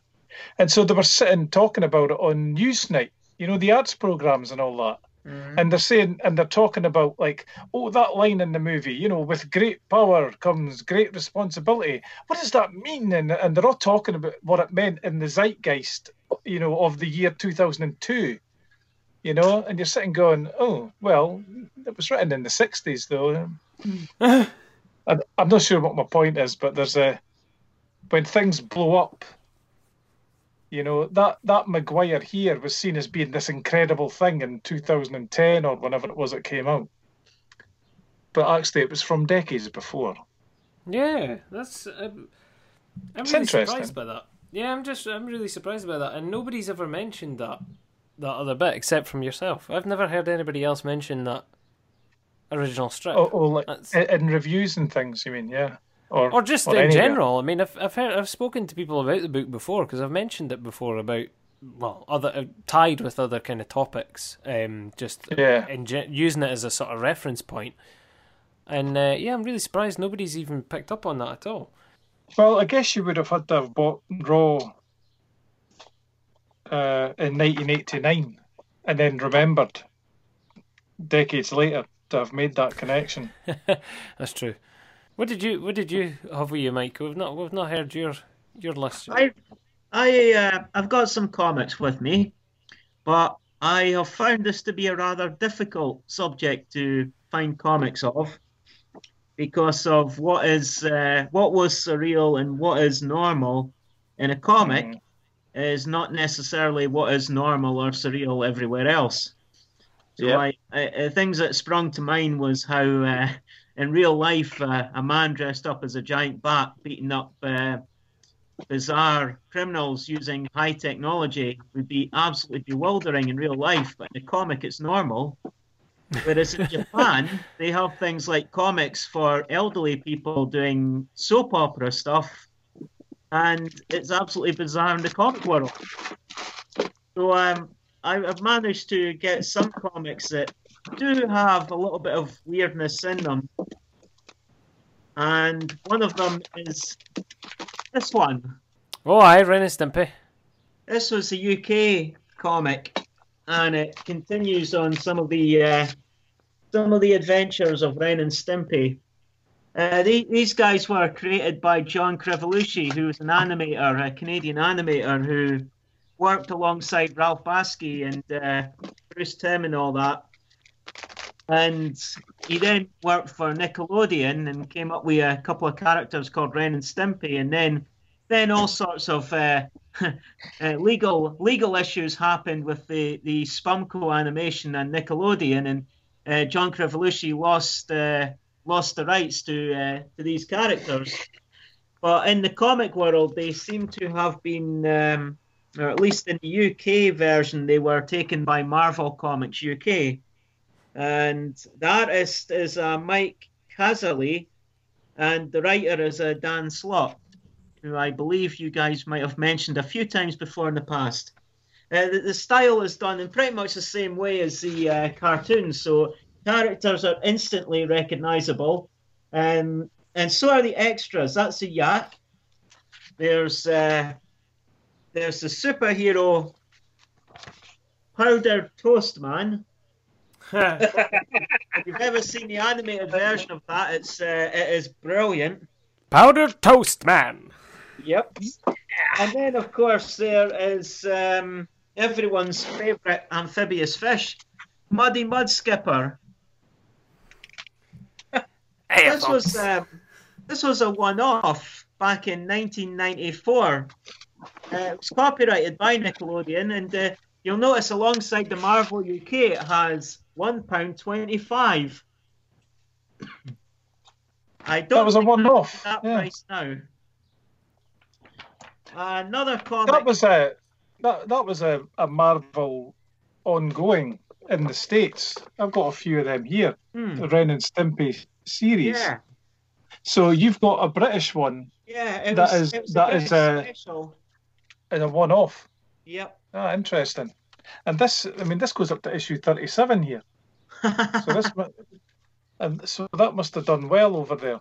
Out of interest, what is the story on your issue 1, if you remember, if you're able to check? I've not got 1. I've got issue 6, and it's actually being a Marvel thing. It's cross Spider-Man's in it. Spider-Man and Ren and Stimpy. Nice. And then it's got aliens abduct Ren and Stimpy. That's another one here. I don't know what they'd want to do that for. As if their lives weren't weird enough. I didn't know that I'd made it to Britain, though. Yeah, maybe that's why you never saw it, because it only ran for 1 issue. Yeah, interesting. Another thing that we get a lot of weird and surreal comics is anthologies, and the one I've got with me now is Frank Frazetta's Fantasy Illustrated. Mm. Oh, nice. Yeah, there's a nice picture on the back of one of Frank's most famous works of art. For David, it's an Egyptian princess, scantily clad, and it's got a feeling of 2000 AD to this, because the stories, they are of different art styles, and there's a lot that are science fiction stories, a lot that's out in space, and and some adverts you'll no doubt recognize the Darkstalkers advert. Oh yeah. But this one I found pretty surreal. It's a story painted where the characters are they're like big cats, but they've got 6 limbs, and they live out in a forested planet, and it's like a tribal battle between leaders and usurpers. Some of them have saber teeth, and it just looked absolutely bewildering. And they run around with spears as well, which is quite bizarre. There's some odd pictures of the landscape in which they live.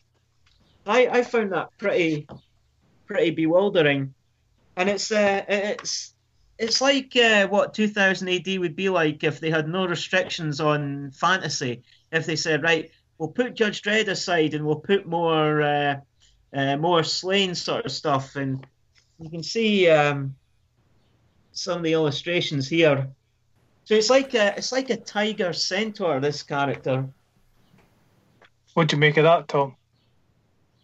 Oh, that's all right. It's Frank Frazetta. I'm fine with that. Oh, sorry, Tom, I forgot all about that. Frank Frazetta doesn't get mentioned near enough for my liking, so I'm quite happy if he does anything. Yeah. Well, a lot of the time, Frank Frazetta is basically the cover artist. Yeah. It's not his works. No, but a lot of people inspired by his works. Yeah. A lot of folk are really influenced by his artwork. Yeah. And I mean, here's a brilliant one at the UN, and they've got barbarians at the UN. It's like a metalhead's dream. This is probably going to be a little bit bewildering. The Simpsons. I've got a few of the Simpson comics, and they often cross into, like, the Halloween issues, the Halloween Treehouse of Horror.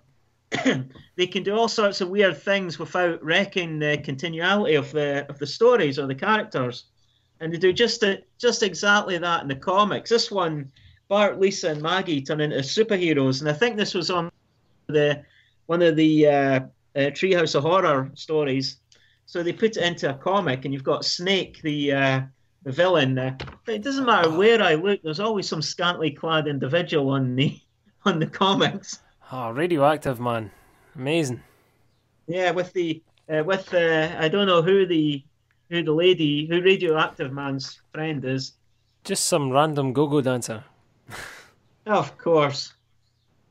I must have read this one years ago. This is Jack Spade and Tony Two-Fist, and it was years ago, well, ages ago when I read this. So I forget the story, but you can tell by the weirdness that it's a bloke and a penguin, and you can also tell it's going to be a bit on the ultra-violent side because the bloke has a baseball bat on him, and the penguin is holding up a pint glass, and he's giving a rather odd look. It's black and white, strong, bold artwork, bold lining. Although the back is in colour. Nice. Some of you might have spotted earlier I was holding up Gone. God. Yes. That's exactly who I think of when you mention artwork without any letters whatsoever. Mm-hmm. I think this is absolutely beautiful. I think the pictures I have often involve Gone beating up various wildlife. And it works into a story. But this is one of the first graphic novels I got, and I was amazed by this. It's also a good thick book. It's got about 8 or 9 stories of Gone. Some of them are double page epic pages like this. So artwork, fantastic. I ran up to get this one. Is that a different one than I've got here? Right, I think yours looks bigger than mine. That's what they all say. Uh-huh. Gone Volume 1. I know Yeah, it is different. It is different. I know there's lots of different Gone stories that I don't have, so that might be one of the ones I don't have. But this is a combined volume, so it might be in there. The first story on this one has Gone beating up a grizzly bear. So if that's on your one, it's the first one. Yeah, it is. Yeah. I don't think Gone works as well in colour. In black and white, I think it looks perfect. Yeah, this is black and white. I ran up to get this because when we're talking about surreal, in some of the earlier stories of Slain, there's a big tale where he goes into another dimension alongside Ukko the dwarf and Nest, his lady friend, and several wizards and warriors. And Slain basically gets and again it's pretty good detailed black and white pictures. So Slain is slaughtering all these minions from another dimension. And it's not quite the Celtic warfare against the Romans. This is like him in a completely different dimension with lots of battling ancient demons and massive monsters. And again, it's another story where main characters often end up getting slaughtered halfway through the story. So sorry, David, if I'm opening up the pages and you can't see, but I think you're coming through sometimes. I'm seeing the odd thing and then it's freezing and then you're disappearing, and so I'm getting some of it. I've got one of my Harrogate captures, and it's this one based on Egyptian mythology, Sobek, and there's not many words in it either. This time it's in colour. And again, artwork is fantastic. And the main character is not really a human. It's this giant, godlike crocodile. Oh, yeah, I remember that. The artwork I find is absolutely brilliant. And I say it's surreal because it's unlike a lot of comics, it's not happening in the middle of New York. It's happening in ancient Egypt. I've got two more to go. They're both books. Terror from the Other Side by nice one. John Edom. Yeah. God, that's weird. Yeah. This is. I read it. I loved it. I loved how each page had that had all the grid lining on it, and how it was so many bewildering things. And this also came with we special pullout with other weird and wonderful pictures. So I got this one signed. Nice. Oh, and this is number 15 out of 50. That's pretty impressive. It's like trying to suss out what on earth is going on, and he ends up tripping out into, here you go, goodness knows where. Look at that. Here we go. Basically, this is an advert for do not take drugs. Otherwise, you'll end up here. That's the comic where reality breaks down for you yeah. as you're reading it. Yep. And my final one is Gary Larson. There's a Hair in My Dinner, a Worm story. And it's pretty surreal. It's not done in the traditional Far Side. It's like a storybook for adults.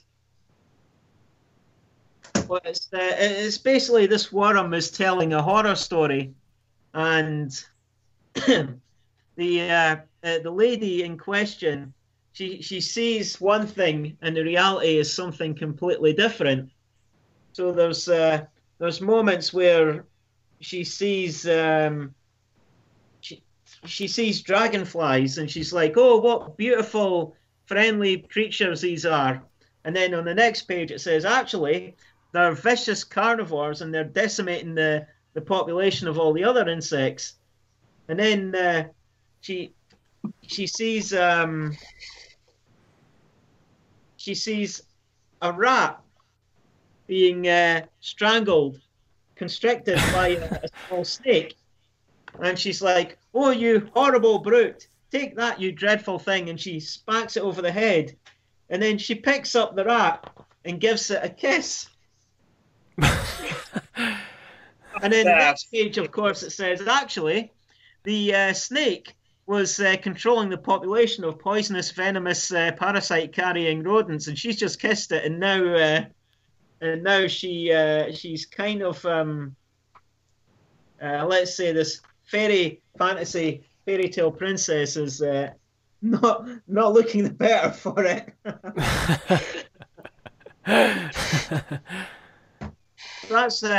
That's my weird and wonderful comics and graphic novels.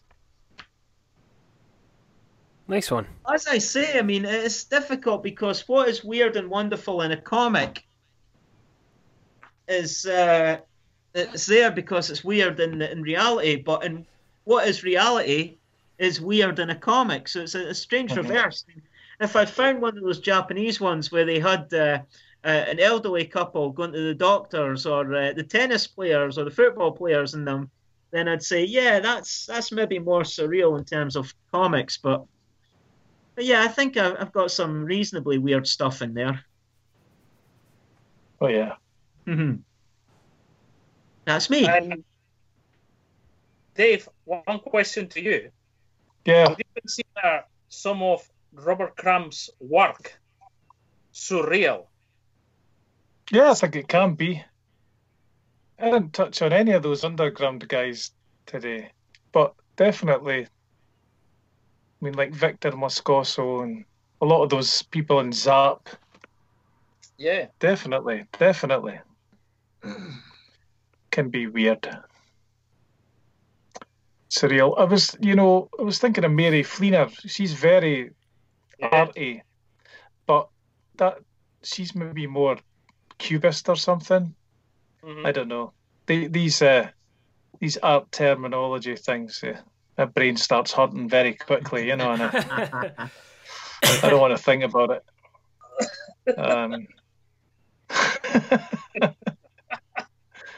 It's a very good point, Mike saying about. I've thought this for years, but things that are weird, people, you do a comic about someone really quite ordinary, and people are like, "That's so weird, man. Why did you do a comic about that?" And it's like about how you went to the shop or something. It is the most unweird thing ever. Yeah, it's just people think it's weird because it's in a comic, I mean, it's the same with like Frank Zappa or that. People doing songs, his song, like so many of them, they're not all love songs. So you'll do a song like The Dangerous Kitchen, and it's all about the stuff in his kitchen and how, and they're like, man, that's like the weirdest song ever. And like, what could be more normal than a messy kitchen? Yeah. It's all about context, and I've always bore that in mind, it's people's ideas about what a thing should be because of what the medium is, you know. Yeah, so I agree with you, Mike. Hey, I get a gold Do you know what? star. Yeah, 10 out of 10. Yeah. If Listen, only my schooling was as successful as that. They can't. They don't teach you stuff like that in school because the teachers never thought of it themselves. Yeah. Listen, I'm gonna mention something before. Now that we've all finished going through our weird stuff, I just want to mention. That's something this- normal. Here's Star Wars #1. And the reason I bring it up is because of Charlie Lippincott, who I just want to mention, who was very involved in the Star Wars publicity, the development of it, very involved with the deals to get these Star Wars comics made and the Kenner figures. And he just died today or yesterday. Also very. He produced this great film, Comic Book Confidential, that I'm sure some of you have seen. Great documentary from the 80s. Yeah. It's excellent. It's excellent. He was well involved with comics and was a fan, and so I was really sad to hear that. And he's been on Facebook and very open to questions and things, and I was asking him things and talking to him, and he was always really friendly. So I was just sad to see that he died, and just wanted to mention that. So good on him, Charles. Well done. Thank you. Rest in peace. May the force be with you. Yeah.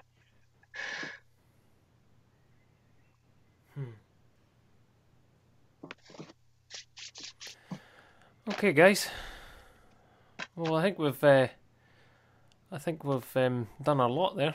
Definitely. Mm-hmm. That was a good selection of stuff. It was very varied from all of us. I thought there was some stuff that matched up. Don't get me wrong, but Klaus, Woodring, Ditko, all that kind of stuff started to match up. But I think we all had our own individual sort of wee bits and bobs. What was that? Grant Morrison. Nah, nobody else had Morrison, Nando, so no, it doesn't count. Anyway. It's weird. No, never heard of him. Never heard of him. Sounds like a mink to me. Anyway.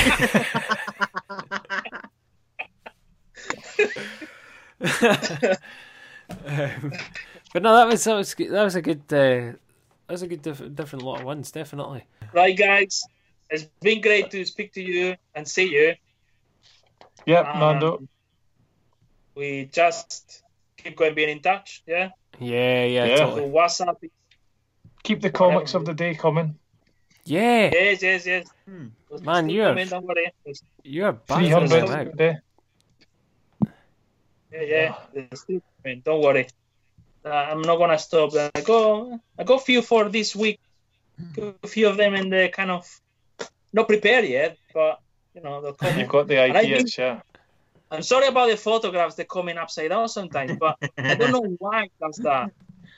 I get that as well. I just thought you were being all Art Deco style. Because when I take the photo, I will take the same direction, and as soon as I attach it to Yahoo, the email, to the mobile phone, for some reason it just moves it upside down to the side, and I can't really control it.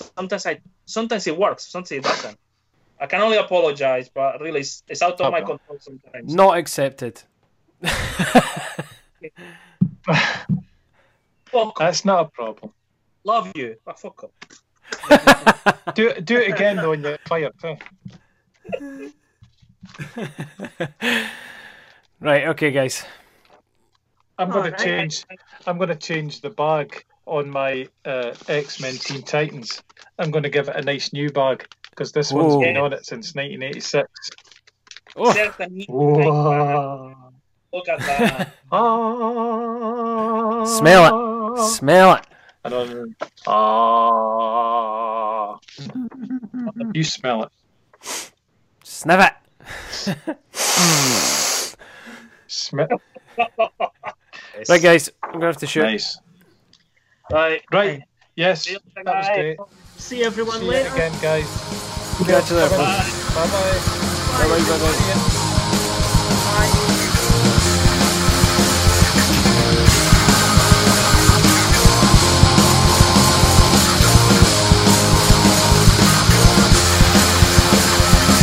To send us any comments or questions or just to say hello, you can reach us by email at thatcomicsmell@gmail.com. You can also follow us on Twitter and Instagram at thatcomicsmell. Share the podcast with your friends and followers. We are on SoundCloud, Spotify, iTunes, YouTube, and most other places you find podcasts. And don't forget to rate, review, and subscribe. Thanks for listening. Our music is by Chart Smasher, and this track is Dial Up. You can find Chart Smasher on Twitter at Joan Edam, and you can buy the tracks on Bandcamp.